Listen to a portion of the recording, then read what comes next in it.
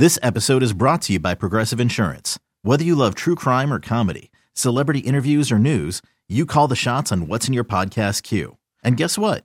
Now you can call them on your auto insurance too with the Name Your Price tool from Progressive. It works just the way it sounds. You tell Progressive how much you want to pay for car insurance, and they'll show you coverage options that fit your budget. Get your quote today at Progressive.com to join the over 28 million drivers who trust Progressive. Progressive Casualty Insurance Company and Affiliates. Price and coverage match limited by state law.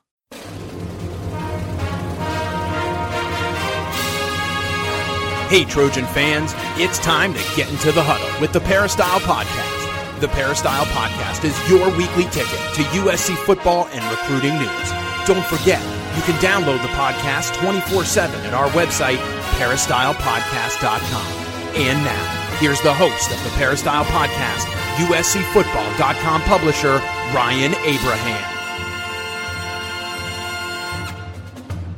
Hello, Trojan fans. Welcome to the Peristyle Podcast on a Wednesday. We got to talk some USC Trojan football 1 week past the national signing day. That really was anticlimactic for USC fans, but of course the big news came the day before that with the signing of Caleb Williams, and we're going to talk to Gerard Martinez about some Caleb Williams stuff because he's the big name on campus. Of course, Lincoln Riley making the rounds on the media. We also were both at the press conference where we got to meet most of the new USC assistant coaches, so we'll kind of go through some of the interesting things all of those guys had to say since we haven't done a podcast since then. We did do an instant analysis video up in the parking lot after that, so you can check that out on USCFootball.com, but we can do a little more detail. Plus, we got to digest what they had to say instead of just walking right out of that press conference room and then talking about it right away. So we will get to all of that kind of stuff.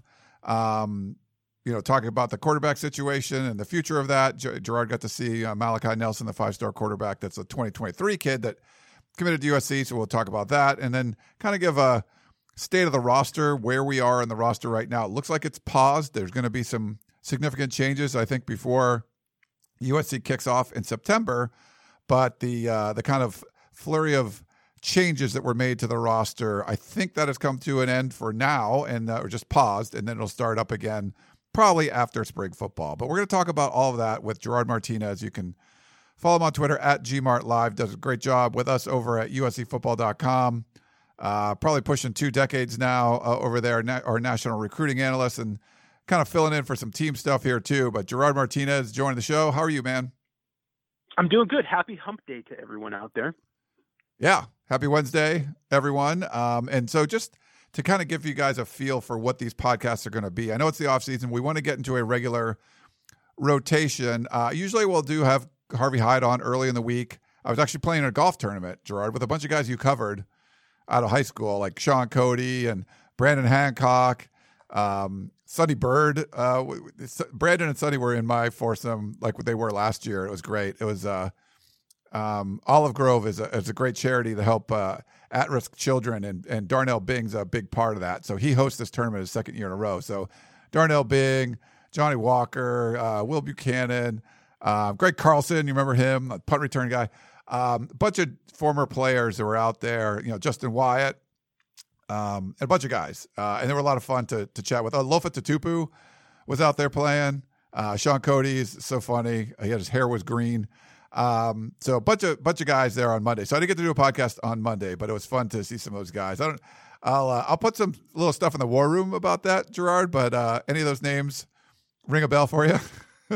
All of them ring a bell. Outside Sonny Bird, Sonny Bird wasn't really, I don't know if he was just not in my era or just not on the radar as a recruit. I think he was a little before my time. I mean, Sean Cody technically was before my time actually being a writer and doing this as a job. I did cover him at the Cal Texas Shrine game, which was one of the last Shrine games that they had out here where you had the best players from Texas playing against the best players from California. This was well before the U.S. Army All-American Bowl was in existence. And so those kids would come out here, and that was, if I recall, that was like a 7-6 game.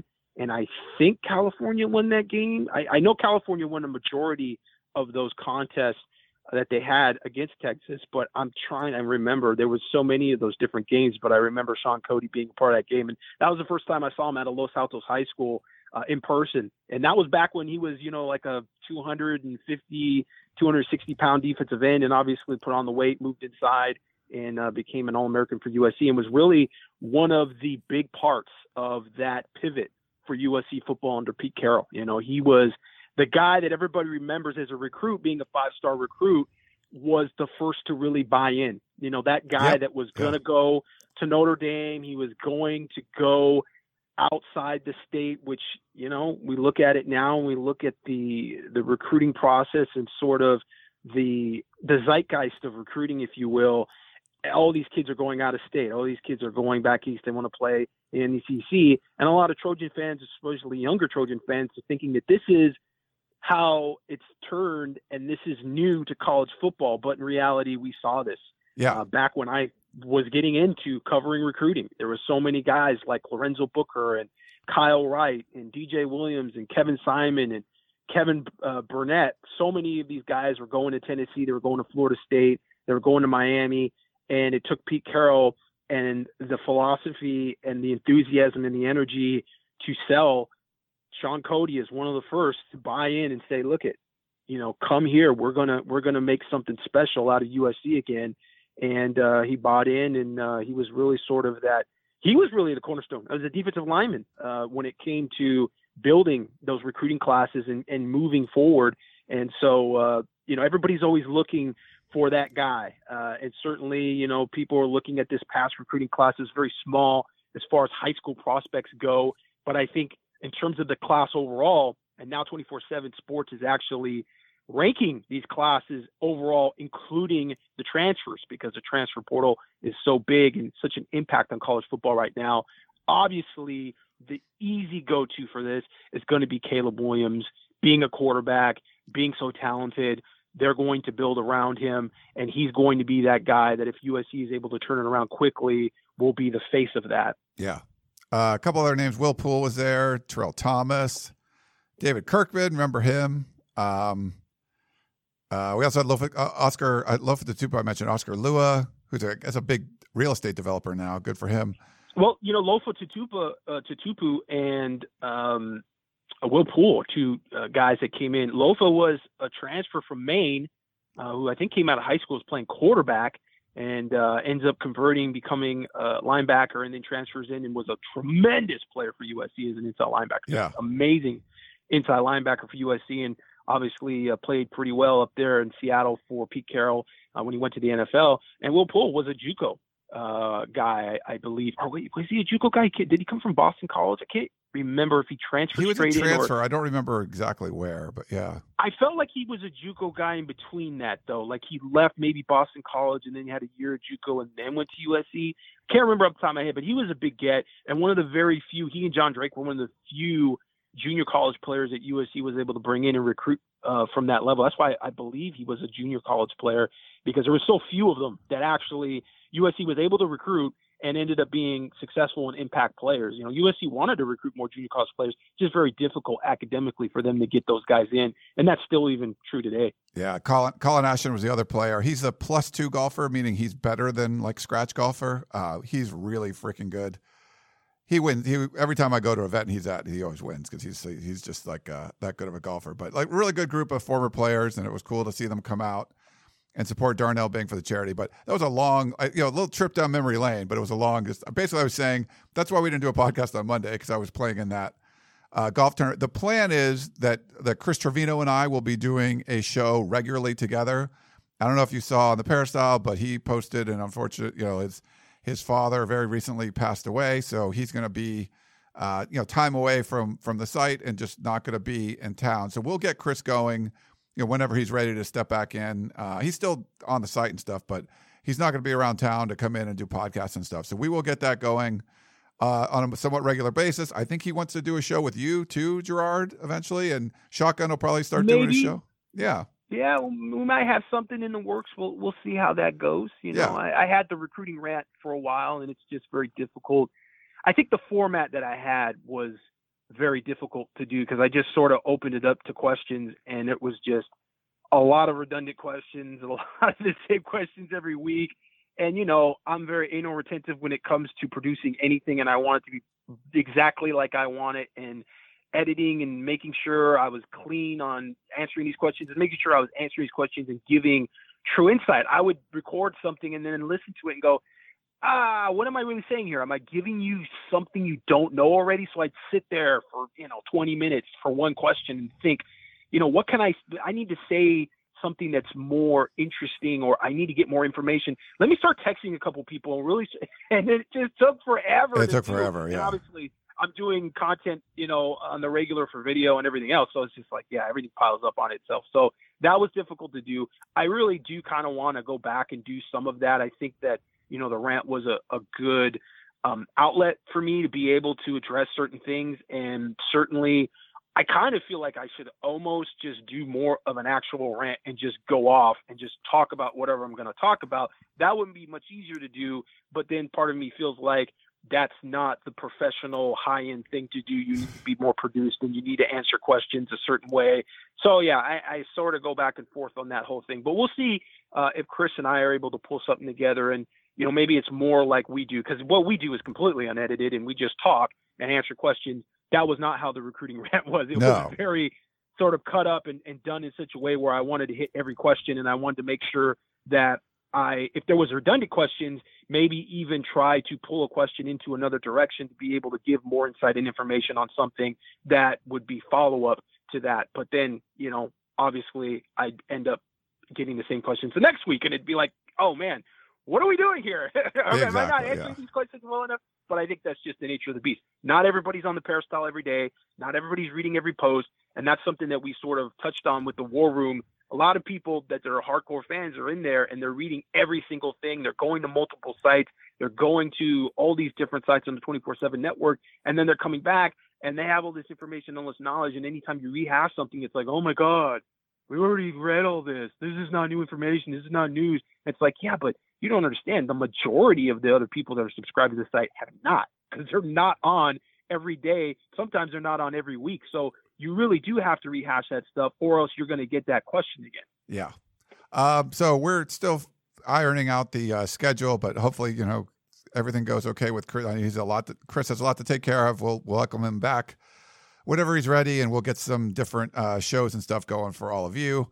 If you're not a member of USCFootball.com on the Peristyle, like Gerard said, it's $1. So just go on there and do it. Your first month's $1. So just go try it out. Record number of people have subscribed and are listening to these shows and all of that. So people are excited, which is great. We love that, of course. And we also love our sponsor, Trader Joe's. Just wanted to thank them yet again. We had a couple of shows last week. We got to talk about Trader Joe's with all the news that was going on. By yourself, you just want a quick little meal. I tried the beef shepherd's pie, where you can bake in the oven or actually microwave for about 10 minutes or so. And that was really good. Like potatoes on top and some veggies and meat and stuff underneath. So that's one thing you can check out. But also the Fearless Flyer for February is out. I love myself a good sauce. They had a Magnificauce, which I think was more like relishy. The Incredi sauce, which I'm not a big relish guy. Incredi sauce looks awesome. It's more honey mustardy. So put it on like fried chicken or fries or whatever you want to do. So go check it out. It's a sweet, tangy, smoky flavored dipping sauce. So it looks pretty cool. But there's all the cool stuff like that in the Fearless Flyer if you want to check those out over at TraderJoe's.com. But just wanted to thank them again. Are you a big sauce guy, Gerard? Not really, although I am when it comes to chicken and chicken nuggets. So I'm thinking about that honey mustard, and I'm like, Incredi sauce on your chicken. Yeah, that sounds very good. No, it's good stuff. Okay, so we have a lot to get to. The interesting newsy stuff from last week, we got to do an emergency podcast and Tunnel Vision talking about Caleb Williams when he joined with USC. We got to hear from Lincoln Riley on National Signing Day. But the big one, I think, that we haven't talked about in the podcast yet was on Thursday. We got to meet all of the assistant coaches, well, most of them, and get them in a room and, 15 minutes per coach. And we got to ask them questions, and it was live streamed. And, apparently I talked to Sean Cody about this, Gerard. In between, the coaches, there was a little break, and Sean Cody just screams to the room like, I got to talk about this Ryan and Keely, something like, is it uncomfortable you guys in the same room together? She was sitting right behind me. And we made some jokes, and it was pretty funny. Sean's a funny guy. Unbeknownst to us, that was live streamed. Like USC fans heard that. So I don't know if you knew that, Gerard, but everything we said in between, like we were waiting for coaches, I guess was on the live stream.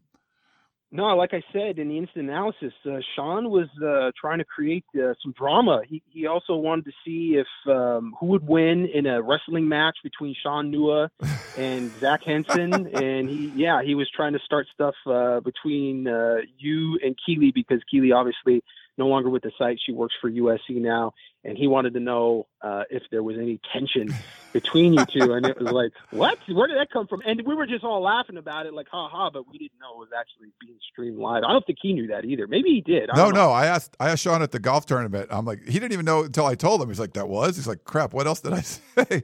So, yeah, because and I said, like I'm done. I said, I made some joke, like, I'm never talking to her again, or I'm done with her, or something like that. And if you didn't know that we were joking around, then people might think we were like not happy with each other. But we're extremely happy for Keely. We love her, and we're happy and looking forward to see where she's able to do there. But they did stream all these. We put up stories on every single one of these coaches and video of every single one of these coaches. The only one we didn't hear from was Dave Nickel, the inside wide receivers coach and associate head coach for offense. And the only one that wasn't in person was Josh Henson, the offensive coordinator and offensive line coach. But he's the person we heard from first. So I'll go through the list, Gerard. Let's go one at a time. We don't have to go too long on each one. But any notes from Josh Henson, the OC? Yeah, I think, we talked a little bit about this on Instant, but I just like that he was very clear in saying he's a supportive role when it comes to the play calling, and really putting everything on Lincoln Riley when it comes to, he's the guy that has the vision for the play calls. It's a collaborative effort when it comes to designing the playbook, and that's obviously going to be week by week. They're going to have their install, but it was very well defined. And we've seen that shell game in the past with Clay Helton as to, okay, Clay, who's really calling the plays? Is it T. Martin? Is it you? Are you getting involved with Graham Harrell? It seemed a little more defined when they hired Graham Harrell, because obviously they paid a lot of money for him, and he was able to come in and he was successful at North Texas. But you always got these rumors that came up about, Clay's kind of getting involved. There's not going to be any of that anymore. There's going to be Lincoln Riley's calling the plays, for better, for worse. If it's a good game offensively, then it's all Lincoln. If it's a bad game, it's going to be all Lincoln Riley. He's really the guy that has the vision, and I think the philosophy, and all of the coaches really kind of came back to that. And anytime you ask them about philosophical questions or vision, it was all about, what does Lincoln Riley want to do? So I like that. I mean, in terms of accountability, and that's a big, big question. That's something that the program has lacked in recent years. That's just right out of the gates. Lincoln's calling the plays. So let's just make that clear. I'm there to support him and to collaborate. And I think it's great to have an offensive line coach be that guy, because obviously Lincoln is very focused on the quarterback positions, the passing game. To have Josh Henson there, who is looking at the trenches, he can kind of understand what the front is doing, what kind of blitzes they're seeing, and he's going to pick up on some things that Lincoln Riley maybe doesn't see or doesn't know. There's certain little, subtle things that the defensive line might be doing in terms of their gap assignments, or they're shifting, or they're doing some little stunts. Things of that nature. Obviously, Josh Henson's going to be very aware of that. So I like that you have the offensive line coach in the trenches focused on that, and yet he has a background as a coordinator, and he was a coordinator at Missouri as well, being able to collaborate with your head coach, who's obviously very involved with the quarterbacks and the skill positions as a whole. So I thought that was very interesting. Talked about how much he liked the roster. He felt like the guys were hungry, they're excited, and they looked like they were very dedicated, just as an early sort of evaluation of them in the winter workout program. And I've heard a lot about even a guy like Max Gibbs, who was playing a little bit of defensive line last year. And there's been some very positive feedback in terms of his workouts and what he's doing now. And so, we talked about this a little bit in the war room, instant analysis. Obviously, the offensive line has been a bit up and down. And I think Trojan fans last year probably felt the offensive line played worse than it really did. The PFF rankings for the offensive line were pretty high. And so they played much better at the end of the year than a lot of people give them credit for. And this coaching staff is sort of seeing that. And while a lot of people would say, well, that's got to be the Achilles heel of the offense in general, is the offensive line. They haven't been able to recruit, many big-time offensive tackles. But this staff seems to be pretty optimistic about what they have on the offensive line. And you heard a little bit of that from Josh Henson. Yeah. Well, let's move on to the other side of the ball. Alex Grinch, USC defensive coordinator. Any thoughts on what Alex had to say? Yeah, one gap defense. He talked about that first and foremost, and USC has sort of played with two gap, doing a little bit of both, having a hybrid defense. And having a hybrid defense is one thing. That tends to be more of a sort of formation personnel description of a defense. You don't want to be hybrid in terms of your gap assignments. And USC was doing that the last couple years. And before that, they actually used a little bit of two gap, even going back to Justin Wilcox, who used a lot of two gap in his defense. I personally don't like that just because of the personnel you're going to be recruiting and the type of defensive lineman you're going to have at USC. The type of defensive lineman you're going to have at USC are going to be more like Sean Cody. They're going to be more like Leonard Williams. You want to get those guys in the three technique, and you want them in one gap where they attack that gap and they get upfield. So the difference being between last year's defense and this year's defense, even though still we're talking about 3-4 hybrid defenses, is that last year's defense, you really wanted your defensive linemen to be body catchers. You wanted your defensive linemen to take up bodies, to take up gaps, and you wanted the majority of your plays and your tackles to come from your linebackers. The linebacker position blitzed on every play. It really wasn't a stunt, so to speak. It was part of the base defense. This is going to be a lot more traditional in terms of you want your defensive linemen to be able to make some plays in the offensive backfield. You want them to get off the ball, and you want them to be good pass rushers. So I think that was something he said out of the gates that I really liked. They're going to have a guy like Earl Barquette come in from TCU, and you've seen with Alex Grinch in the past with Washington State and with Oklahoma, he shifts a lot. He uses a lot of stunts up front. He likes lateral mobility with his defensive linemen, and Earl Barquette, he's a prototype for that. When you watch his defensive film at TCU, he can do that so well. So he's going to be a real interesting player to watch in spring ball and watch in fall camp, how disruptive he can be in that defense, because he really seems to fit it to a T.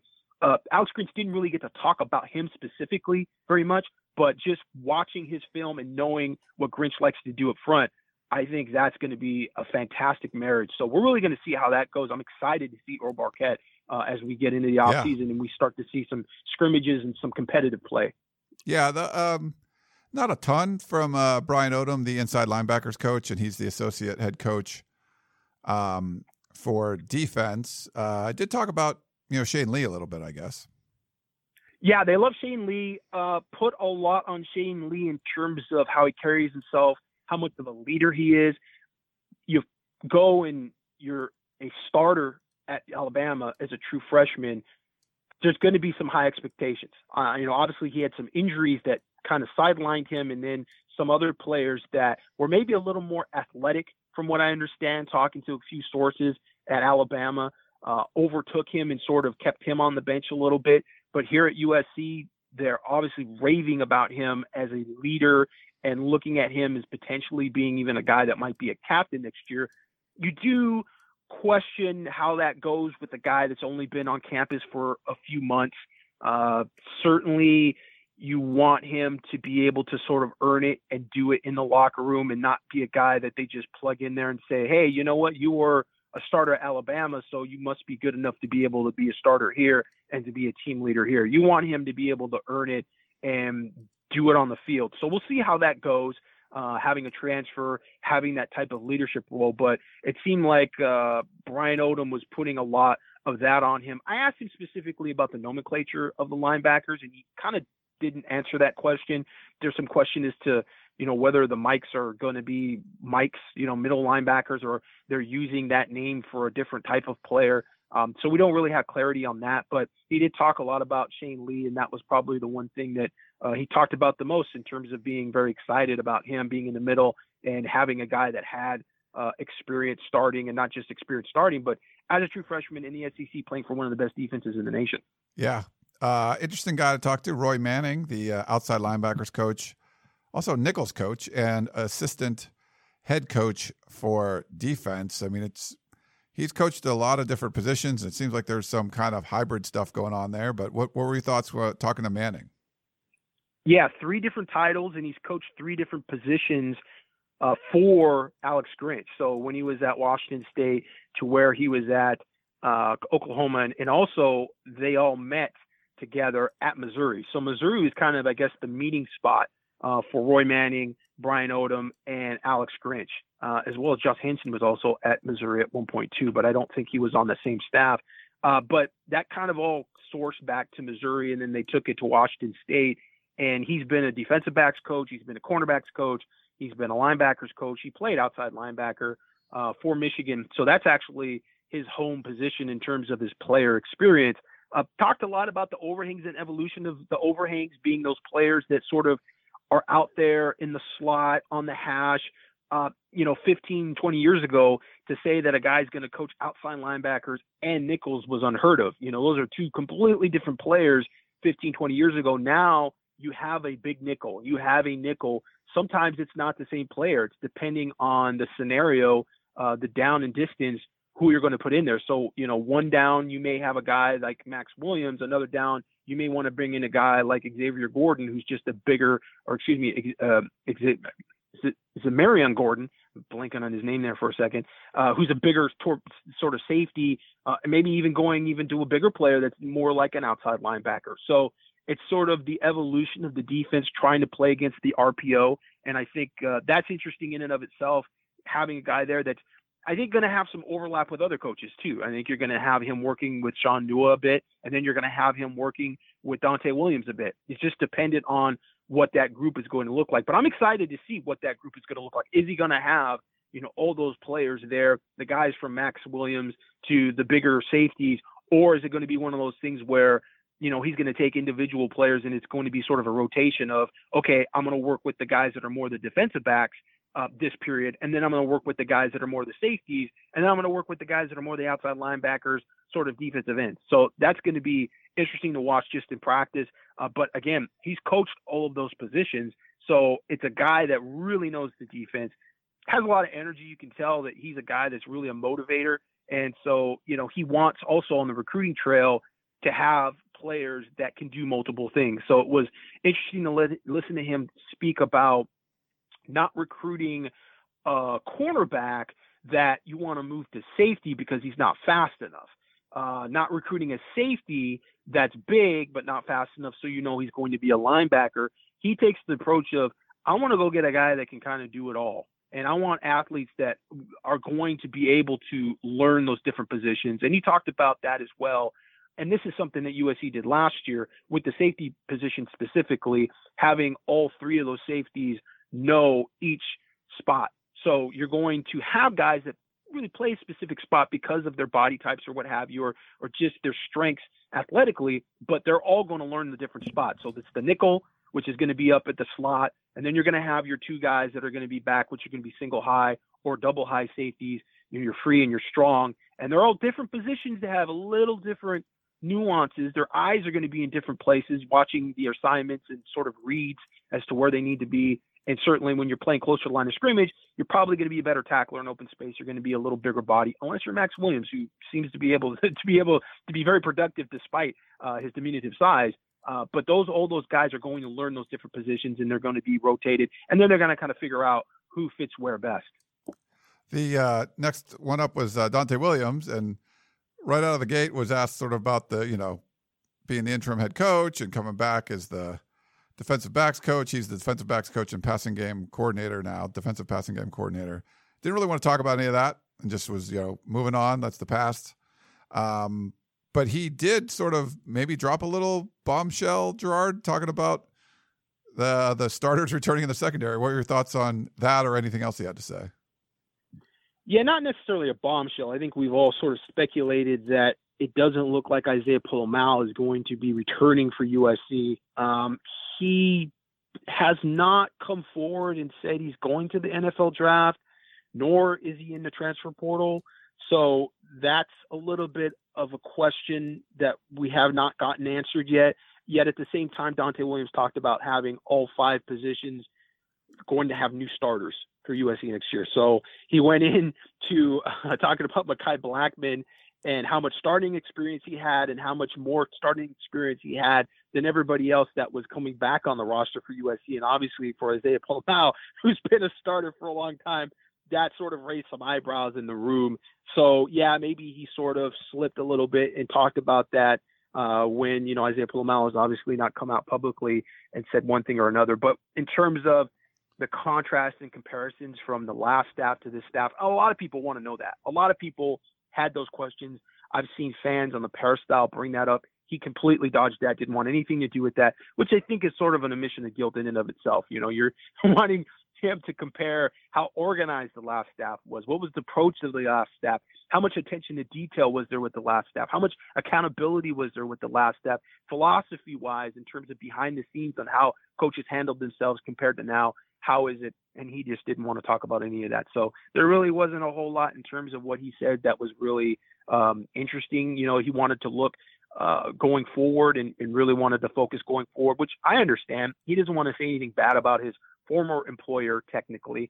If you're talking about Clay Helton, he wanted to look forward and talk mostly about what's going. But certainly in everybody's mind, how do you go forward without learning from the past and learning from your interim head coaching gig, how that went last season? Obviously, it wasn't very successful. Do you take certain things from being on the sidelines as an interim coach and use that as a position coach now? How much did that humble you? How much does that, give you a bigger picture as to coaching and motivating and all these things? But he just didn't want to touch any of that. So unfortunately, we didn't get any of those answers that I know a lot of people were very curious about. Yeah. Shaun Nua, defensive line coach. If you always wanted to have like a Polynesian defensive line coach, I would be happy with that. Like those guys just seem to be like, they're just tough and badass. And you're just like, yeah, okay. If I was a defensive lineman, like I would listen to what this guy has to say. But what were your thoughts on Shaun Nua? Well, you asked a great question in talking about the perceived lack of big bodies on the West Coast and how that was going to be a challenge for USC recruiting wise. Obviously, Shaun Nua coming from Michigan, you've got the Midwest, you've got the East Coast, and maybe you get to dip down and recruit some guys in Tennessee and somewhat in the South. And he said, you know what, we're going to find these guys out here. There's big bodies. You just got to find them. And certainly there's a lot of big bodies coming out of the islands, and there's a lot of Polynesian talent on the defensive line. That's traditionally been a very strong facet of the Polynesian players, and we've seen them expand though, and into quarterback now, and you've got great Polynesian defensive backs and linebackers. USC has had all of these things, but defensive line wise, when you're talking about big bodies, certainly that's an approach for USC that they're going to be able to get their foot in the door with Shaun Nua and having those connections. And more importantly, I think just having those connections and being able to evaluate early on and to earmark talent early on with those players, whether they're in Utah, whether they're in Northern California, up and down the West Coast. Shaun Nua is a West Coast guy. He talked about coming to USC and his family still being in Michigan and being in a snowstorm and them not wanting to get on FaceTime because he could go outside and it has the sun and it's 80 degrees and they don't want to see any of that. They're not going to like it today. I mean, it was like 80 degrees this morning at Hermosa Beach, like where it's usually colder. Like it's going to be so much nicer here. Huntington Beach. 86 in Huntington Beach. So that's wild. It's warmer in Huntington Beach than it is even out here in the IE. So I don't know how that works, but somehow, yeah, it's pretty warm on the coast, and they didn't want to see any of that until they actually got out here. So that's a West Coast guy, and I think that's a really good thing for USC because I've talked about it time and time again. When you're talking about linemen, you're going to have some patience on the West Coast. There's going to be some of those guys that come out that are 240, 250, and they're not the 300-pound guys that are ready-made coming out of high school. And you're going to have a little bit of patience in developing those players and bring them into your program, and maybe you redshirt them. But down the line, they're going to be good players for you. And so, being a West Coast guy, I think you're just having some familiarity with those type of players in the development process, I think is very good for USC. And also, he was a guy that talked a lot about culture. He was big on culture and talking about building the culture, and we're going to build the culture. There's no question about it. We're going to build the culture. Guys are going to want to play for each other, and they're going to want to play for this program, and they're going to want to trust in what we have. And so buy-in is a big thing for him, and he's a guy that's very soft-spoken, big guy, strong guy, sort of has that, walk softly, carry a big stick sort of way that he carries himself. I think you kind of get that impression from him, and I think that it's going to be interesting to see the defensive linemen and how they buy into his coaching approach. And, one guy that the media asked about, and I thought he had a very interesting answer to, was Corey Foreman. And Corey Foreman is one of those sort of hybrid players that, played kind of defensive end, outside linebacker in the past scheme. It's going to be interesting to see how much Shaun Nua works with him, how much he's going to put his hand down on the defensive line. I think he, in terms of athleticism and physical build and profile, actually plays that hybrid outside linebacker position in that defense, that jack sort of linebacker position, or I think USC call it the B-backer in Todd Orlando's defense. He fits that better than Drake Jackson. Drake Jackson, I think, was a little lost out there. I think that his strengths were somewhat mitigated playing that position out there in space. I think Corey Foreman can play that position better in space, but when asked about him and his talent and trying to get the most out of his talent, Shaun Nua said he has all the talent in the world. He's going to be pushed if he wants to be pushed. And that's something that we've heard about in the background, coming out, 5-star guy, number 1 player in the nation. Does he want it? Is he hungry enough? Does he have the motivation to be that player he was coming out of high school? And that's Shaun Nua sort of almost giving a nod to that a little bit. He's going to be pushed if he wants to be pushed. And that's going to be true of this entire roster. These guys are going to be pushed. And if they don't want to be pushed, they're going to be pushed out and they're going to end up in the porthole. Yeah. Dennis Simmons, the assistant head coach, outside wide receivers coach, and offensive passing game coordinator. I think it was me that asked him, I don't remember what I asked, but about some of the transfers. They brought in Brendan Rice from Colorado, Terrell Bynum from Washington, and Mario Williams, of course, from Oklahoma. He talked about Rice and Bynum a lot, not as much about Williams, who he'd coached there at Oklahoma himself. But anything stand out to you about what Dennis Simmons had to say? Not really. I mean, I think with Mario Williams, he's coached Mario Williams and knows Mario Williams, and that was sort of we have Mario Williams and we know what he brings to the table. So it's kind of looking forward to the guys that, he probably looks at a little differently in terms of being transfers in Brendan Rice and Terrell Bynum, because he's never coached them before. And he talked up Brendan Rice and his sort of practice habits and the reputation he had at Colorado of being, a really hard worker and having great work ethic, and talking about Terrell Bynum and just him off the field and how he carries himself off the field and being a real professional. And the Washington coach reaching out to him and saying, hey, you're getting a great person above all else in Terrell Bynum. And so that's good for the room. That's good for the wide receiver room. You're getting some guys that have some maturity and not just playmaking ability. I think he talked a little bit about knowing Lincoln Riley, and they've known each other since they were 19 years old. So this is another guy that has multiple titles and has seen the program from multiple different levels. And I think, that helps you when you have that kind of experience. He also talked about the dynamic between he and Dave Nickel and the inside and outside wide receiver coaching approach, which USC kind of had a little bit of that. We thought that they were going to have inside and outside receiver coaches when they hired Graham Harrell, but it was, again, one of those sort of, we're kind of going to be air raid, but then we're kind of not going to be air raid, because the inside receivers coach was really more of a tight ends coach. Whereas here we have a tight ends coach in Zach Henson, and we have an inside and outside receivers coach. So that's not what USC had. They only had the tight ends kind of inside receivers coach, and then they have the outside receivers coach, who was Kerry Colbert. So this is, again, sort of doubling down on the type of offensive scheme that you're running and making sure you have people that are qualified and have experience at those positions.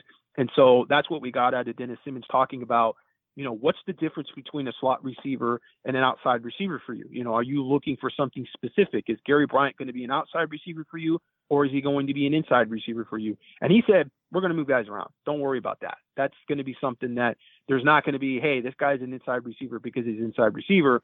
It's going to be, what play are we running and what do we want out of that inside receiver? Because USC, if you notice, they have gotten a bit smaller over the past couple years. And I think that's obviously part of the offensive scheme.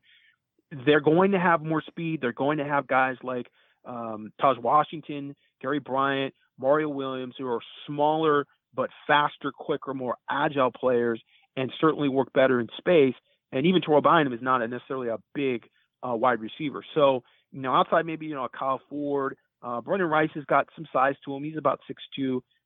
You're looking at a lot of guys that are more dynamic in space and faster. And I think with that, you're going to see them moved around just based on what the play is and who they want to get the ball and what their strengths may be in terms of route running and in terms of speed and just in terms of maybe changing things up in terms of your tendencies. You don't want to necessarily have Gary Bryant at the slot and do this specific thing every time. You don't want it to have, the Brad Walker effect in terms of personnel usage. And, okay, Brad Walker's in. Well, it's a run.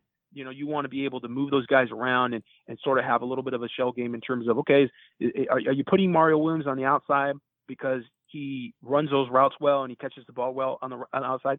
Or can you put him inside? And this is what Lane Kiffin used to do. And a lot of people didn't really notice this, is that Lane Kiffin would use Marquise Lee sometimes inside or Nelson Aguilar sometimes in the slot, just to get away from the defense being able to defend them in terms of tendency and maybe jam them at the line or do different things. It's harder to do those things maybe in the slot than on the outside or vice versa. So you want to be able to move those guys around a little bit and give the defense different looks. And then a couple more, Kyle McDonald, sorry. It's Kiel, but it's just pronounced Kyle. The running backs coach that came over from Utah. Any thoughts there? Yeah, I asked him about Raleek Brown, and obviously Raleek being a dynamic player that's going to play a little receiver, and he's going to play a little bit of running back. He's going to start probably playing more in the slot just because that's a harder position to learn. So he said that that's going to be sort of the starting point, but they're going to use him obviously as a running back as well, a guy that played at modern day between the tackles a whole lot. And so it's going to be interesting to see him used in space more, fast, dynamic, another one of those guys that can play multiple positions. And so I asked Kyle McDonald, okay, so what's your vision for Raleek Brown? He can do, many different things. And he says, my vision is Lincoln Riley's vision. Lincoln Riley is the one, again, talking about accountability, talking about who's running the show. It's Lincoln Riley. He's the guy that ultimately, philosophically, with this offensive scheme, is the guy that runs it. And so everybody sort of just defers to him. And that's a little bit of breath of fresh air in terms of, okay, who's the point man on the play calling, whether it works or it doesn't work. And so, Raleek Brown is going to be a guy that Lincoln Riley's going to figure out, when I want to use him in zip motion, do I want to use him in the slot? Do I want him to, to just run the ball out of the backfield? How are we going to use him? It's going to be dependent on what Lincoln Riley wants to do. Kyle McDonald also talked a little bit about the running back position and the type of running backs he's had and developed. And he's had guys like Zach Moss back in 2018 that was, a 30 carry a game guy. And then also going and having like last year where they have a rotation of a few different guys. But almost every year, Oklahoma had a 1,000-yard rusher, despite all the talk of the quarterback position and the Heisman Trophy winners and the air raid offense and, coming from Texas Tech and then ECU, he's had a 1,000-yard rusher. So you got to figure out how to get that guy there that can do that. The other thing I thought maybe was the most interesting thing about what Kyle McDonald said and really kind of getting some space and some distance from listening to him talk and kind of going back over it was talking about the running back position being the biggest eraser on the field. And I thought that was such a great observation by him and that he's aware of that. And that, again, he's taking that on at the running back position saying, listen, plays are going to break down. There's going to be a 3rd and 2 where the defense just guesses right, or maybe somebody whiffs on a block, and the running back position, you're going to have to get a guy that can make that lateral step or can break a tackle to still get that first down. And he was taking that on as a running back coach, putting that on the running backs. We're responsible for being erasers for negative plays. And the negative plays are such a huge thing in college football. You lose yards, you lose 5 or 6 yards on a play in college football, and it's almost always going to kill your drive. And it could basically take you out of scoring position as well. So he really talked about that. And I thought that was really great for him to hang his hat on that and say, we need guys that can erase those bad plays. And certainly he didn't mention this, but that's also going to be a big part of Caleb Williams. Caleb Williams his ability to scramble, his ability to gain yards with his feet is going to be a big part of getting USC out of those negative plays. And we saw that with Sam Darnold. Sam Darnold, who's not really as athletic or as fast as Caleb Williams, but still a strong, elusive quarterback, and was able to get, just those plays where he's able to get a yard or get 2 yards where he was going to be sacked for 7 yards, getting USC's offense out of that negative play. Now, you're in a 2nd and 8. Okay, that's cool. That's fine. That's a whole lot different than 2nd and 15 or 2nd and 17, where it's just going to be so hard to be able to get that first down and keep the chains moving. Caleb Williams is going to give you a lot of that. So now, not only do you have a running backs coach that understands that, is teaching his guys, listen, you're going to have to it can't be all about, hey, this is where the A gap's going to be. This is where you follow it, and there's going to be running room there. Maybe there is, but there are going to be plays where I've got to coach my guys to know and understand you're going to have to break a tackle because that gap is not going to be open, and you're going to have to shift, and you're going to have to make a move maybe off tackle or somewhere else. And I think that's great, and I think that you combine that with having Caleb Williams.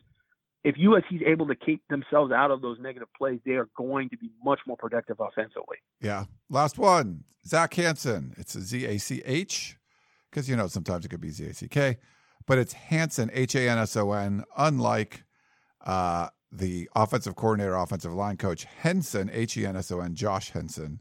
So a little bit different spelling there, but Zach Hanson, he's the tight ends coach. Any thoughts on what he had to say?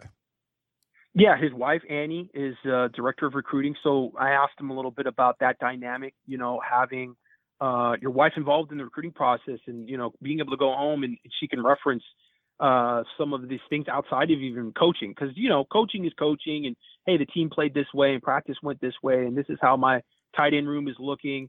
But the recruiting process is just like, it can be so ambiguous and so weird and strange, and it takes so much time. You're on your phone all the time, you're on Twitter, and, your wife is like, hey, you're off the field. You're not in the locker room anymore. You're not in the tight end film room anymore. You're not on the field coaching. So why are you still distracted? And it's like, because I'm trying to get this 5-star tight end that's going to be like our next guy. Like, this is going to be a huge, and I got to get this guy. Or, what it looks like, USC's doing now that they did a little bit in Oklahoma is it looks more like territorial recruiting, whereas USC has been recruiting by position, which I've not been a big fan of in recent years. And it looks like they're just going after territory a little more now. And Zach Hanson is a guy that's originally from Northern California. So we saw him in the month of January going up and down and being very visible up at Folsom and some of these Northern California spots where they've got some good players. USC's got to do a better job of recruiting Northern California. We sit here and talk about, California doesn't have the talent it used to have, blah, blah, blah. But USC almost completely ignored Northern California under Clay Helton, which is really weird because Clay Helton actually was a Bay Area recruiter under Lane Kiffin. So, you would think, okay, he's seen some guys up in the Bay Area, but they kind of went away from it completely, and they've got to be better. They've got to find some guys in Sacramento. They got to find some guys in Central California, Northern California. Oklahoma actually had a pretty good run on Central California guys, a lot of guys out of Fresno that they were able to get away from USC and UCLA.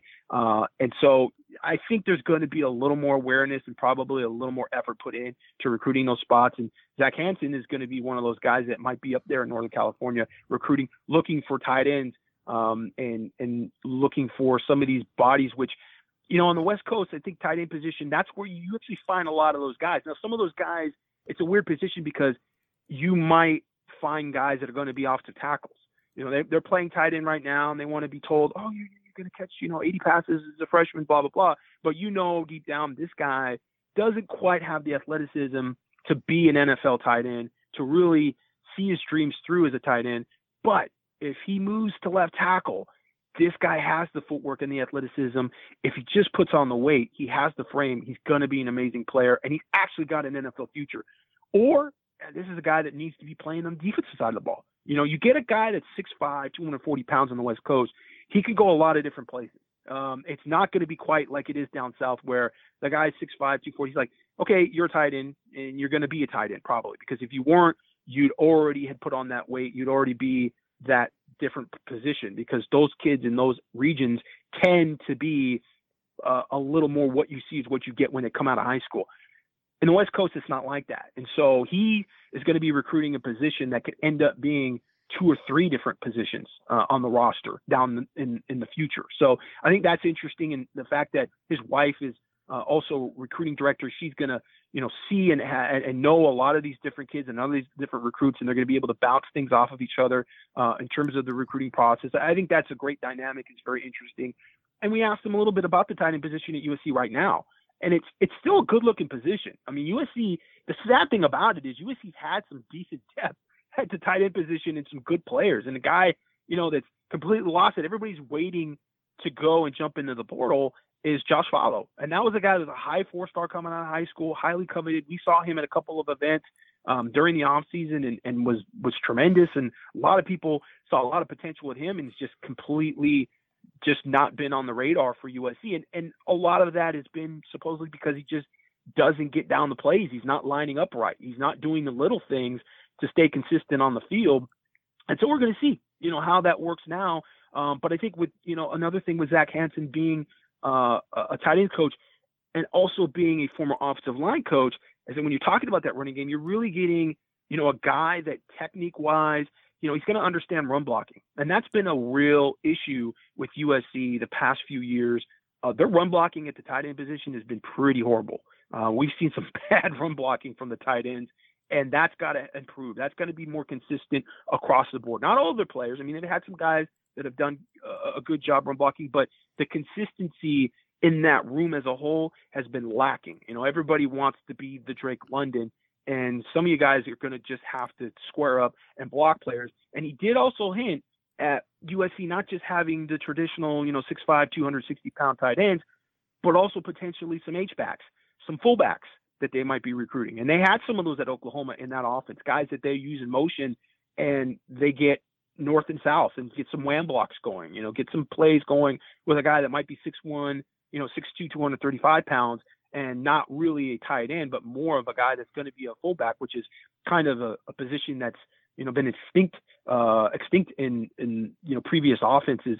And certainly in college football as a whole, you just don't see a lot of, but if you want to run the ball, you want to be a good running team, you want to have some balance, yes, you're going to have to get somebody going north and south blocking those linebackers. And so that's going to be interesting as well, because you have a guy that's a coach there that has some experience being an actual run block coach. We're not looking at a receivers coach that's coming in to say, okay, this is how you run block on the line. It's a completely different thing. When you're an inline tight end and you got your hand on the ground, blocking in that box against those bodies is completely different than being out there past the hash marks and you're blocking some safety or some cornerback. Exactly. All right. Well, that's it. We didn't hear from Dave Nichol, the inside wide receivers coach and associate head coach. But that's a lot of detail on what all the assistant coaches had to say from Gerard. Why don't we take a quick break and we'll come back. We got a few other topics we want to talk about, and we got some questions to get to. So back in a minute.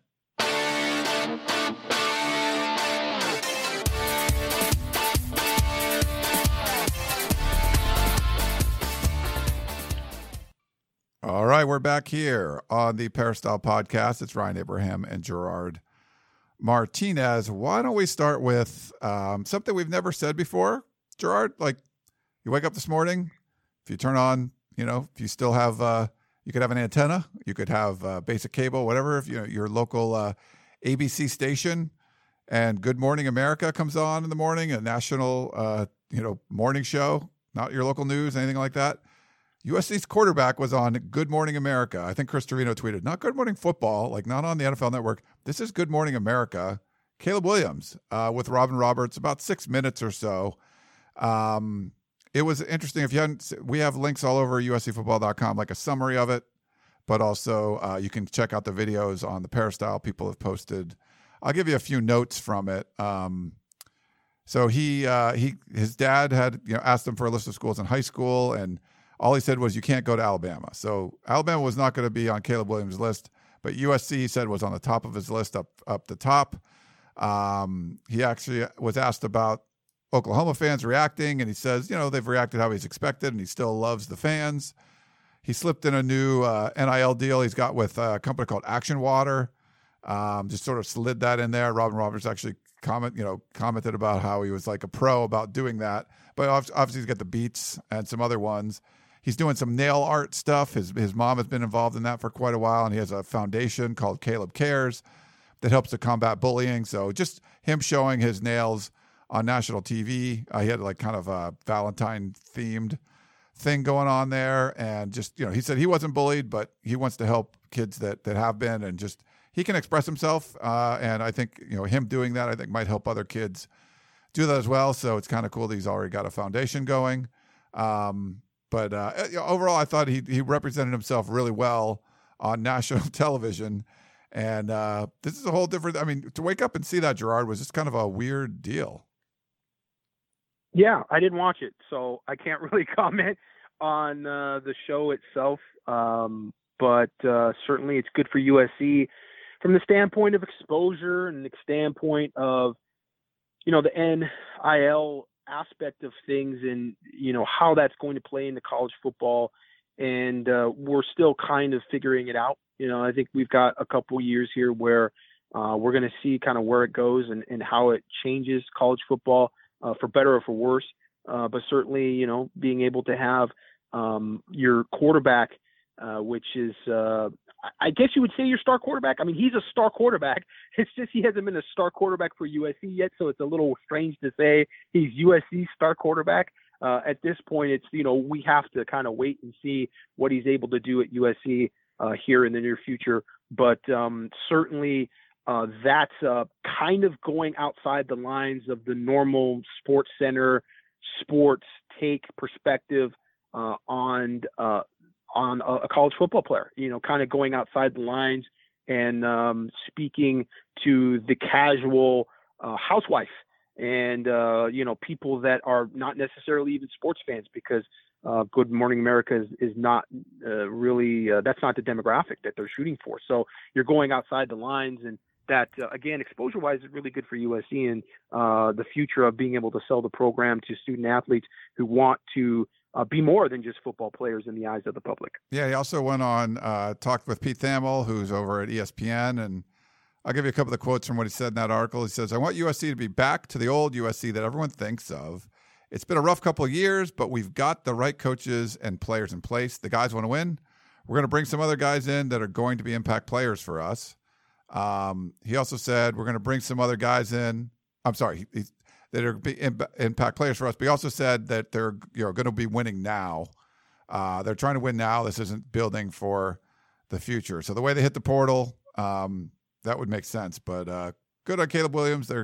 He didn't speak at all his freshman year. Lincoln Riley didn't let him speak at all because he was a freshman. And now he's doing Good Morning America. I don't know how different that could be. To go from like not speaking at all to being on Good Morning America, where like no college football players. But I don't know when the last time a college football player has been on that. Maybe someone that like won the Heisman or something, but I don't know when that would have happened. No, I have no reference for it. I don't watch Good Morning America, so I could tell you if they have guys on every weekend, but I don't think so. Maybe, yeah, like you said, there's a Heisman Trophy winner or somebody at some point, but yeah, that's kind of out of left field. And again, maybe there's a little bit of flexing there by USC. Maybe it's just a little bit of flexing by Caleb Williams, because he has, been very savvy when it comes to his business deals and the exposure and trying to get these things out there and working with various people behind the scenes. He has a team of people when it comes to name, image, likeness, and people that are very experienced dealing with the NCAA when it comes to this, not only from a compliance standpoint, but just from a business standpoint. So he's got an agent, he's got lawyers, he's got people that are working on this. And so none of this is just sort of, hey, it popped up and we decided to do this. Everything he's done for the last, couple of months has been, I think, very measured. Yeah.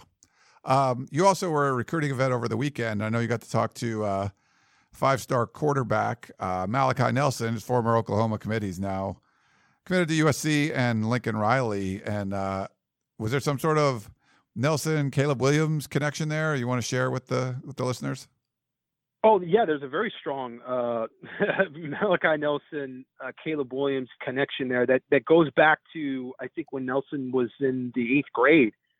They'd met at the Quarterback Collective, which is a it's a camp slash quarterback event, sort of like the Elite 11, where you have some professional players and some instructors that have NFL experience that bring in quarterbacks and tutor them and instruct them through, like a week period. And they do some on the field stuff, but they do a lot of off the field stuff with the whiteboard and then watching film, and then some of the aspects that go outside of football and sort of the situation that Caleb Williams found himself in today, where, how are you as a quarterback going to be a spokesman for your team and for yourself, and how to handle yourself in those types of situations, because that is asked of the quarterback, especially this point in time we are in today's college football and football in general.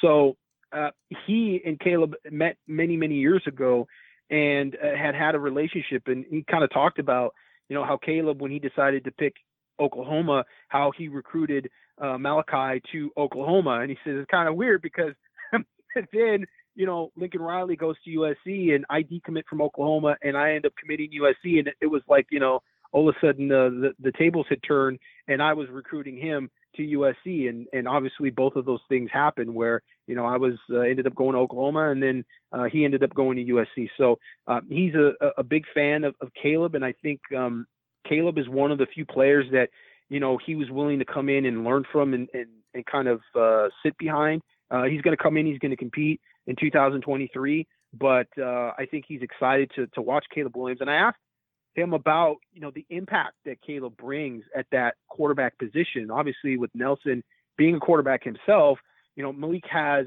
a little different perspective on how much impact he can really bring. And he went all in on it. He said, and I'll give you just the quote, they're going to be up there for sure, talking about USC next year. They're going to make a run at the playoffs 100%. They have the talent to do it, and they're well coached. It would be embarrassing for them not to, and I know they will. And so it's kind of taking on, I think, Riley's attitude towards it, that they feel like they should be in that conversation, not necessarily guaranteeing they'll be in the playoff, but being in the conversation, which is saying, they should be a top 10 team next year, is basically how I interpret that. And he talked a lot about the development factor from Lincoln Riley and the organization, because we talked a little bit about the junior day that USC had a couple weeks ago and the differences between being on campus for Malachi just recently and in the past with the past staff. And he said it was just the organization was at a different level. Everything was sort of taken care of. All the different coaches and the staff members made sure that they got FaceTime with every player that they invited.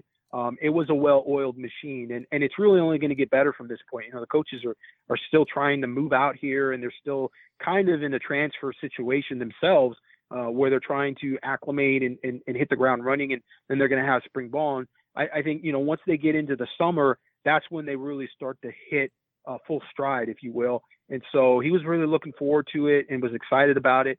And again, has very high expectations for USC next year with Caleb under center. One other thing I wanted to talk to you about, Gerard, before we move on, is Lincoln Riley taking advantage. I don't know if you know this, but the Super Bowl is in town. SoFi Stadium, the Los Angeles Rams, Cincinnati Bengals. They're going to do the Super Bowl 2 years in a row. You have a home team in the Super Bowl, and the Rams will be that home team this year. But a lot of media has been assembled here in Los Angeles for, the Super Bowl. And seems like Lincoln Riley jumped on that as an opportunity. He's gone on Colin Cowherd's show, number of different podcasts and with national members of the media, kind of talking about just about everything around USC football. I've seen some of these. I don't think there's anything super groundbreaking. It was funny with Colin Cowherd because Cowherd's a big fan and is an advocate for USC. And we've had him on the show. We'll have him on the show again. He lights up when he talks about Lincoln Riley. He loves it. He trolls like some of the Oklahoma fans on Twitter and all that. But, he was speaking from a fan's point of view, Gerard. I don't know if you got to see it, but he had said, you got to be careful, Lincoln, when you tweet out those fight on emojis. There's people like us, like him, that are hanging on every word. You're going to kill, give a USC fan base a heart attack of what you're doing. So he's use them judiciously or something like that. And Lincoln Riley made the kind of quick comment of, there's a lot more coming. So I thought he's represented himself really well on these media tours he's been on. Any thoughts from what you've heard or seen from Lincoln Riley talking to the media? Yeah, I mean, obviously taking advantage of the exposure from a national standpoint. I'm sure he gets a lot of exposure in Oklahoma and maybe that region, even going into Texas. But now you're able to go coast to coast with some of these shows and some of the avenues that you have and the people that you're able to reach. But I think first and foremost, it has a big impact locally.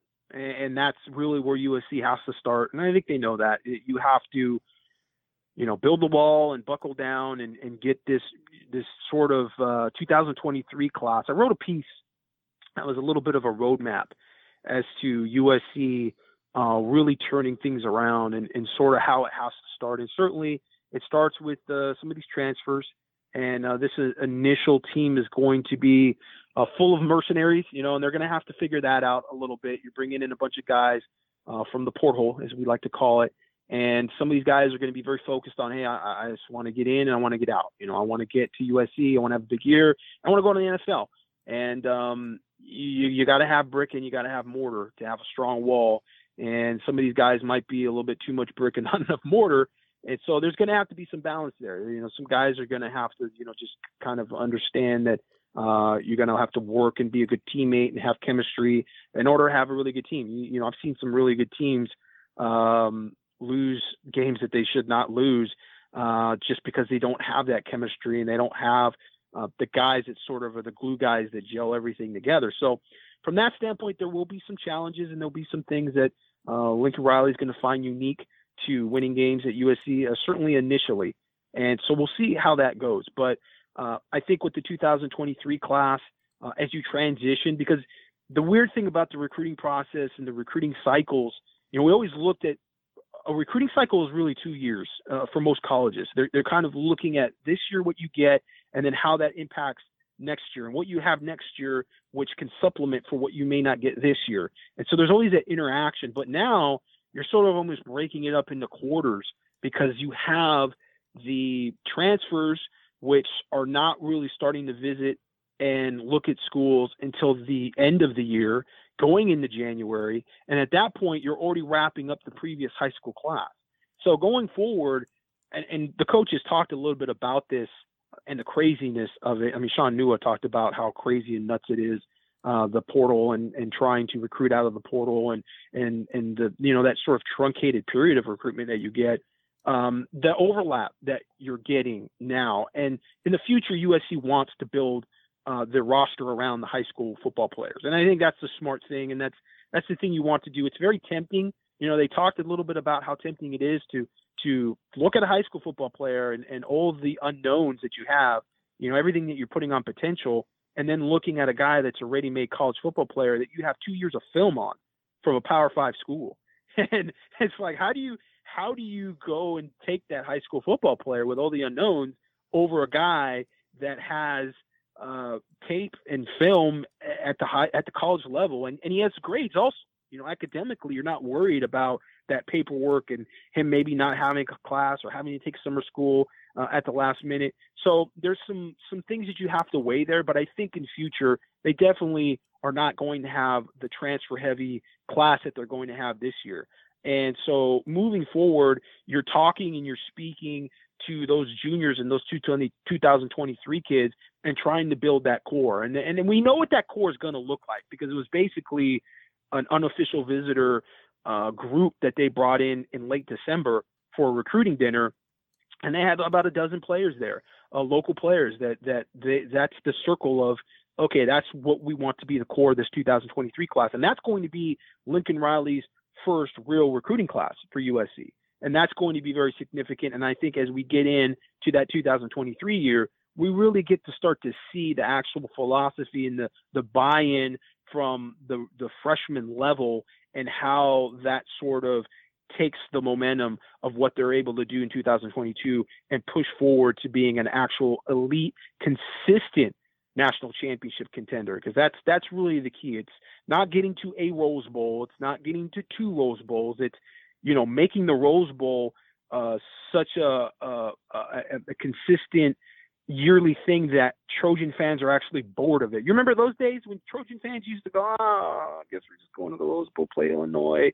I really would rather go to the Fiesta Bowl or go somewhere else. Like that's where you want to be at USC. You want to be at the point where you're actually you're not grateful for a Rose Bowl.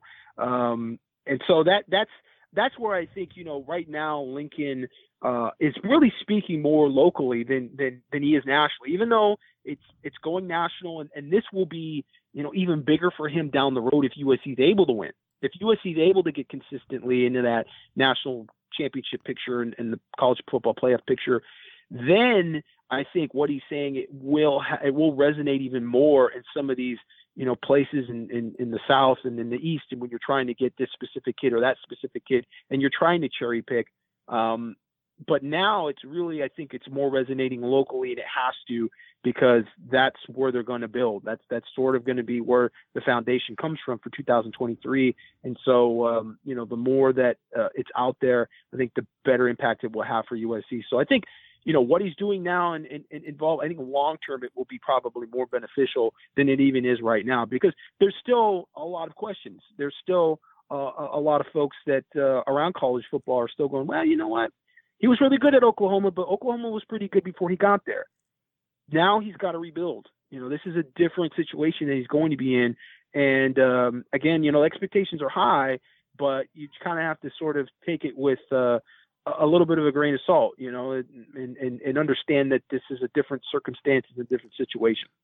All right. We got some questions to get to now. I wanted to mention the roster real quick. I'll do that just quickly. But if you want to check out our scholarship distribution chart over on uscfootball.com, very top of the page, you go to the right, there's those three little dots, and you go down, there's a scholarship distribution chart. But it kind of tells you where everyone is. It's going to change still. Like we mentioned, Lincoln Riley said that there's going to be more fight on emojis. We're going to, like we mentioned with Dante Williams saying that all the starters were going to be gone, suggesting that Isaiah Pola-Mao probably is not going to be around any longer. But right now I got the class at 80, or the roster at 80 scholarship players with 23 freshmen, 36 sophomores, 10 juniors, and 11 seniors. Bunch of transfers out, bunch of transfers in.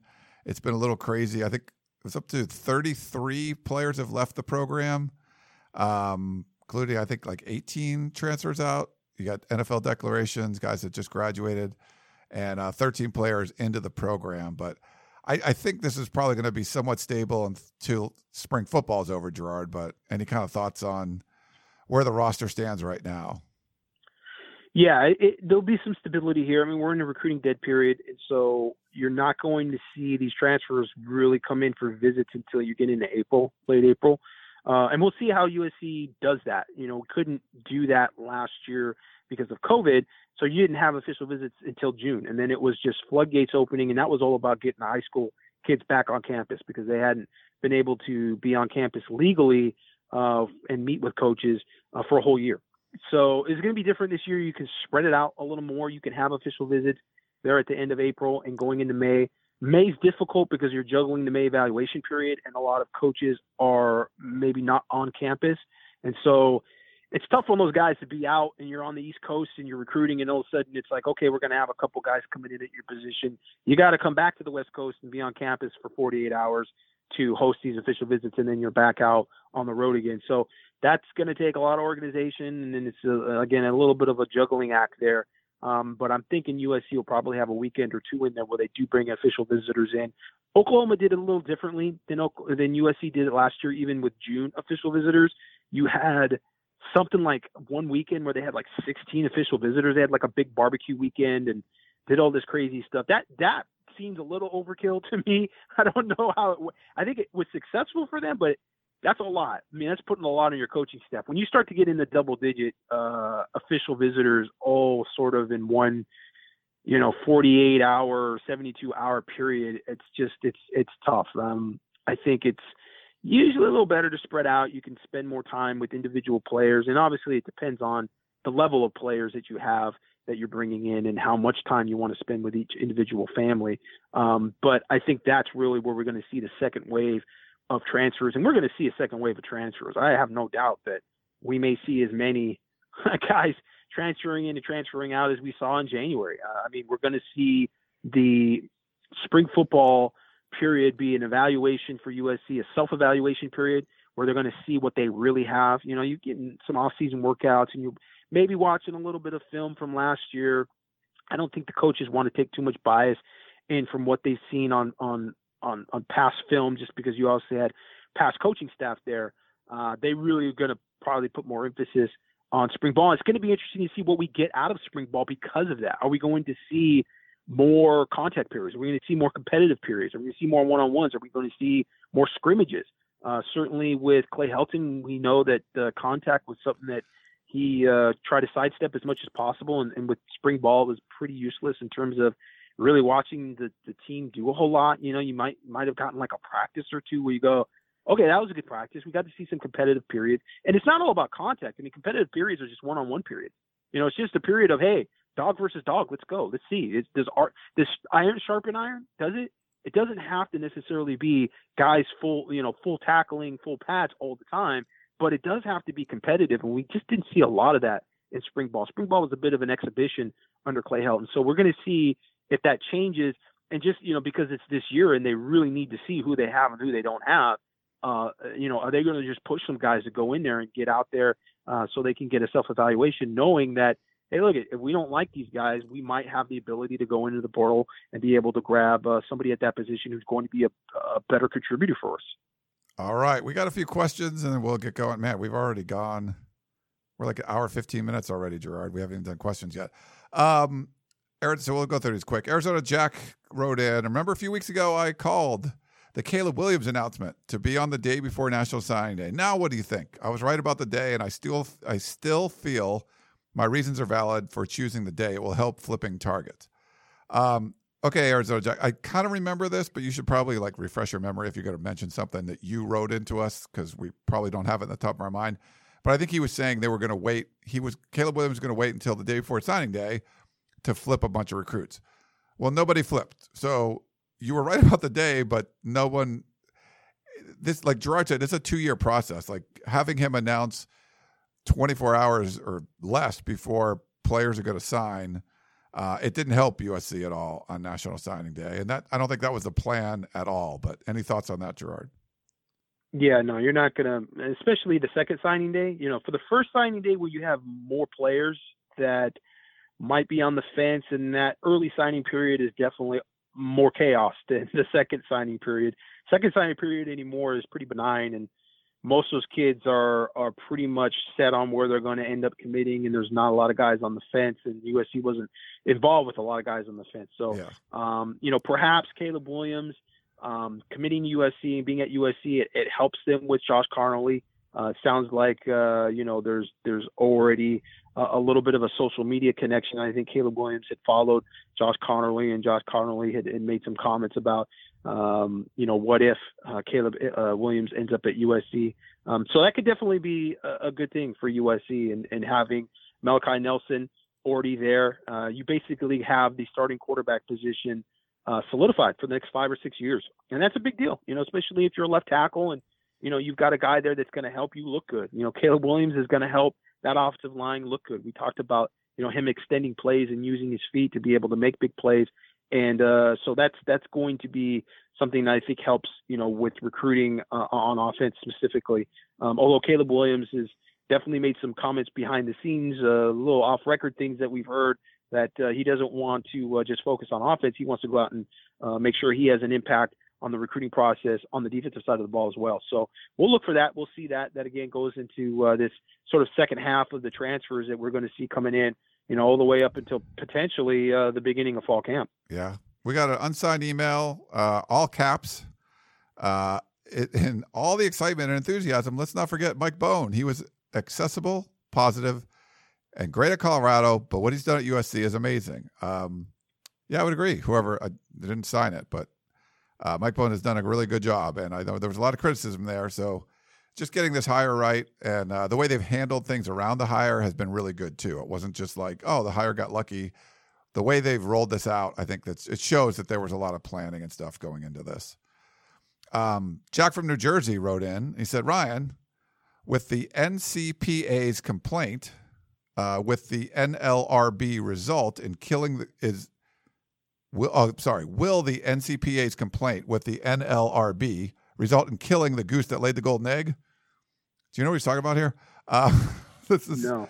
This is the there's that group that was a former UCLA player that they were involved in some of the player movements before, but they're basically it's some motion in the state of California to go after USC and UCLA, saying that the college athletes like basketball and football are actually employees.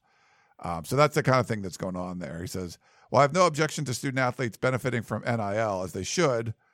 Will employee status move the needle in college football to the, quote, Premier League formation you spoke about around a year ago? My fear is that a loss of, quote, traditions in college football may eventually drive fans away and create a small group of haves and a much larger group of have-nots, which may create a loss in interest in the sport for the have-nots, alumni, and student bodies. Just a thought. Jack from New Jersey. The employee thing is weird. I don't know much about this legislation that's going through. College football is already regionalized, and they need it to be more national. There's already haves and have-nots. Still popular, but I think college basketball was huge, and it's the one and done stuff. I think people have very little interest in, or comparatively, in college basketball now than they did before. College football is still big, but it's become very regionalized, and I think you need. I don't think something like this is going to help. There's college football is going to evolve, the transfer portal, NIL, things like that. There's already some fans that don't like it, but if your team's doing well, you'll be fine. It's tough when there's only one region of the country that's doing anything in college football right now, and that's the way it is. So if Michigan making in the playoff and Cincinnati, that's great. If the West Coast can get involved in college football, I think all that stuff's going to help. But I don't know. The whole employee thing, I think you're opening a big can of worms there. And I don't know if one state legislation is going to help with that. But any thoughts on that, Gerard? There's a lot of thoughts. This is a podcast in and of itself. When you start getting into we don't have a ton of time. I realize that. When you start to talk about college athletes being employees, you bring in Uncle Sam, because now you're talking about the schools losing their nonprofit status because they're employing these individuals for work. And with Uncle Sam comes the IRS, and none of these universities want anything to do with that.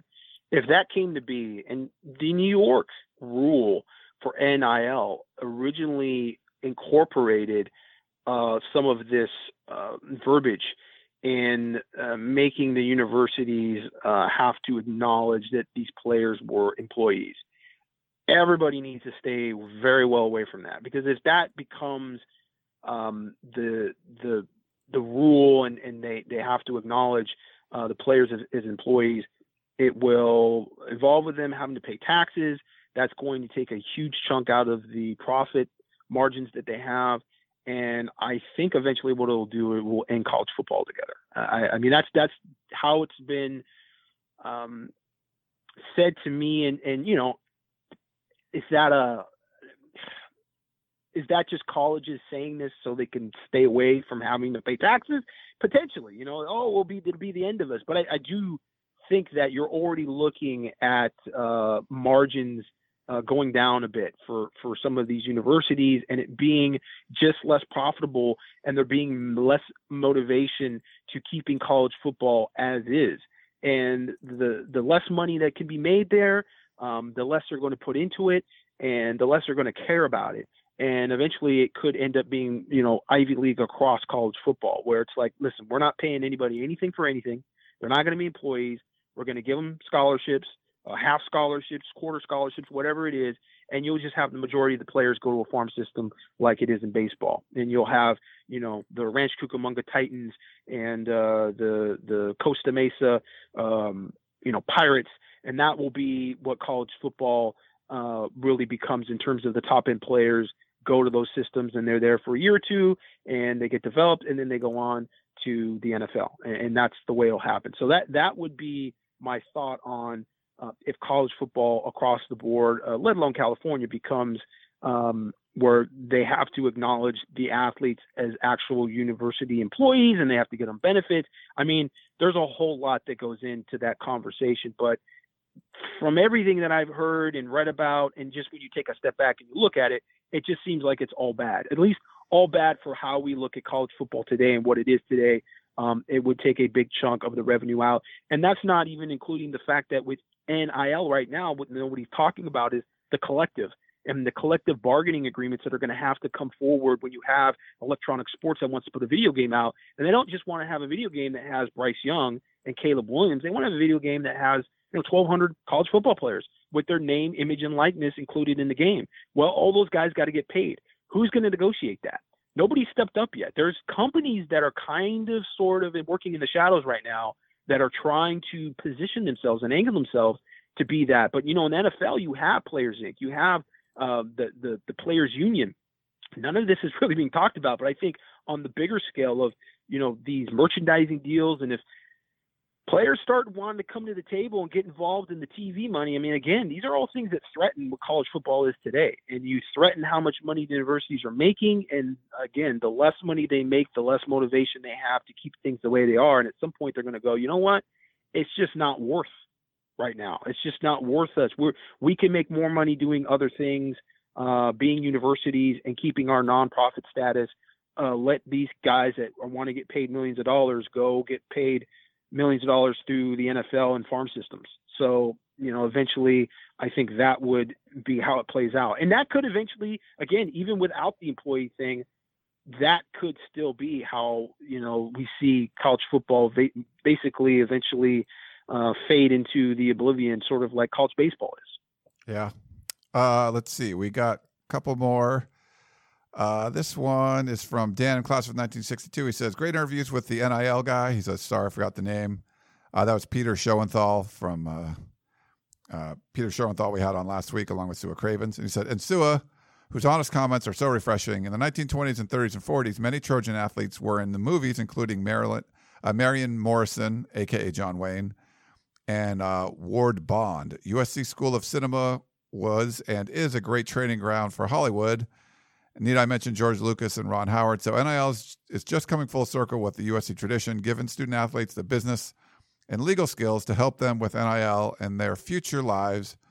In general, it's a fantastic educational opportunity for all athletes at USC.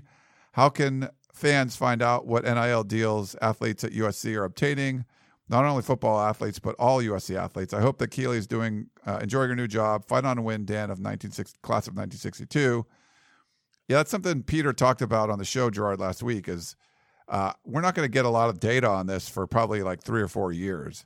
But yeah, it's all still kind of being developed. There's no like database that shows what everyone's deals are right now. So it's just kind of, that's where things are. But the NIL stuff, you're not going to know what everyone's deals are. I mean, that's financial information that is not going to be made public across the board, But there's some schools that have to. There's some schools that have to provide that, and USC might be one. I forget, but there's like state laws. Like there's a state law, and like Florida's trying to change their law because it was the first one that went enacted, but it's a little more restrictive than some. I think Alabama's is like that way too. If you don't have a state law. What do you mean? Wait, I'm confused. What do you mean they have to? Here's the thing. You have to like have a database of like, you have to disclose what your deal is because like compliance gets involved. It depending on the state and the school, but you might have to disclose what all those deals are. Well, I don't know anything about that. I have not heard that. I can only say this is the gray area and the sticky point with all of this. And there are different state rules and that, South Carolina and Texas right now have a state rule that says that you cannot use trademarks of universities in NIL products. Okay. That's kind of a big deal, right? That's a big deal. If you have a product that is in line with your likeness as a football player, obviously that company is going to want to use those trademarks and those logos with your football merchandise. And so there's states that have actual laws, and those laws are in place for a very good reason. They're not going to remain in place because Texas and South Carolina want to be competitive in the NIL market. But the reason those laws are in place is because they got to have a buffer between the schools being involved with these deals. That is, again, when you get into the employee aspect of all these conversations and how universities want to stay as far away as possible from being looked at like that by the government. They do not want to be involved in the financial deals of these players directly like that. Now, I understand there are compliance things that have to be observed because you can't have boosters just, paying guys. There's all kinds of questions even right now. I mean, the Texas deal where you've got the Pancake Club and every lineman gets $50,000. That's obviously being scrutinized and criticized to some extent. There's some other things that are out there that, it sort of looks like the university is involved with making these deals happen, and they can't be. That's the thing. We talk about USC and all the exposure with LA. Well, that's just USC being in LA and USC having some famous alums, but the school itself cannot be involved in propagating these deals directly. So there's got to be that sort of buffer. So when you're talking about, compliance is just there to say, okay, this is okay because there's nobody on the university side that's an employee or anything that has been involved with making this deal happen. This all came from the player side of it, the agent side, or the industry side, the business side, from that private organization or that company, that corporation that wants to use this player to endorse their goods. So it's a very, that's the gray area that some people are obviously taking advantage of boosters at certain schools and things, and maybe even certain schools. But that's what has to really be cleaned up first and foremost, probably, in all this. I don't know that's going to get cleaned up first and foremost, but that's what we would all like to see, a little more sort of cut and dry. Hey, look, here's the line, and if you cross it, you actually get in trouble. Of course, who's going to actually enforce that? Is it going to be the NCAA? A lot of people are questioning, what is the NCAA anymore? Where do they come in with all of this? Is it just an enforcement staff anymore? Or does the NCAA sort of parlay itself and become a players union of some sort, which would be ironic, but nevertheless, their usefulness right now is in question. Yeah. All right. We got one last one. It's a voicemail from our buddy Curtis. Hey, Ryan, it's Curtis.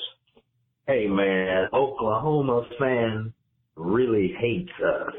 I saw on Twitter where they tried to make fun of you for offering a discount for the Peristyle membership. Like you were desperate. There's no USC fans. That's why the price was so low. Well, I got something for you, Oklahoma fans. I know you're listening. We took your coach, we took your players, and we took your assistants and coordinators. I understand that you're angry about that, but you should really be mad at us about the last time you played for a championship. Remember when you got destroyed? The game was over in the first half. You laid down. You didn't even try. How does that even feel? Don't ever talk to us about football. And if you want the refs, check back to the last championship game, the last game we played against each other. And just to remind you, Oklahoma fans, history has a strange way of repeating itself. Curtis from Moreno Valley. Hey, Curtis. There's obviously, if you're a USC fan on Twitter or the message boards, you're hearing a lot from Oklahoma fans. It's a weird one. I know that was was talking trash. Like there's some weird trash talking that goes on that just doesn't make sense. Like every site in the network offered that same deal. So there's some weird stuff going on. I don't know what to say about it. I don't even think we want to address it, Gerard. It's just one of those things where they're a little salty about Riley leaving for USC, and so that's kind of where it is right now. I'll be honest with you. We should have just ended the podcast on that voicemail. I think that was as usual. Curtis from Moreno Valley comes in and he says it like it is, and he just mic dropped. So I don't really have anything to say. I feel like we should probably just edit out everything that we said so far and just cut it off on the last words from Curtis. I like it. All right. Well, we'll keep our last words in there, but we will end it on that. But that's Gerard Martinez. I'm Ryan Abraham. Get you 90 minutes of USC football talk. So hope you enjoyed it. Some trips down memory lane, talking about all the assistant coaches, Lincoln Riley, Caleb Williams, all that kind of stuff. So for Gerard, I am Ryan Abraham. Thank you so much for tuning in to the Peristyle Podcast. Thanks to Trader Joe's, and thanks to all of you, and we will talk to you next time. You may have noticed that shopping at Trader Joe's is unlike shopping at other markets. People ask us all the time how we manage to have such unique, interesting, and delicious products at such great everyday prices. This is Dan Bain of Trader Joe's. The answer is simple. It's all in the way we do business. We buy directly from the manufacturer whenever possible. This helps to keep our costs low, and we pass those savings on to you. No gimmicks, just great values at honest prices. Every day at Trader Joe's. Thanks for listening. You've been listening to the Peristyle Podcast, presented by USCFootball.com. Be sure to tune in next week for the latest news on Trojan football and recruiting. And don't forget, you can automatically download the podcast directly to your smartphone or tablet for free. Just click the iTunes link on PeristylePodcast.com or search for Peristyle Podcast at the iTunes Music Store.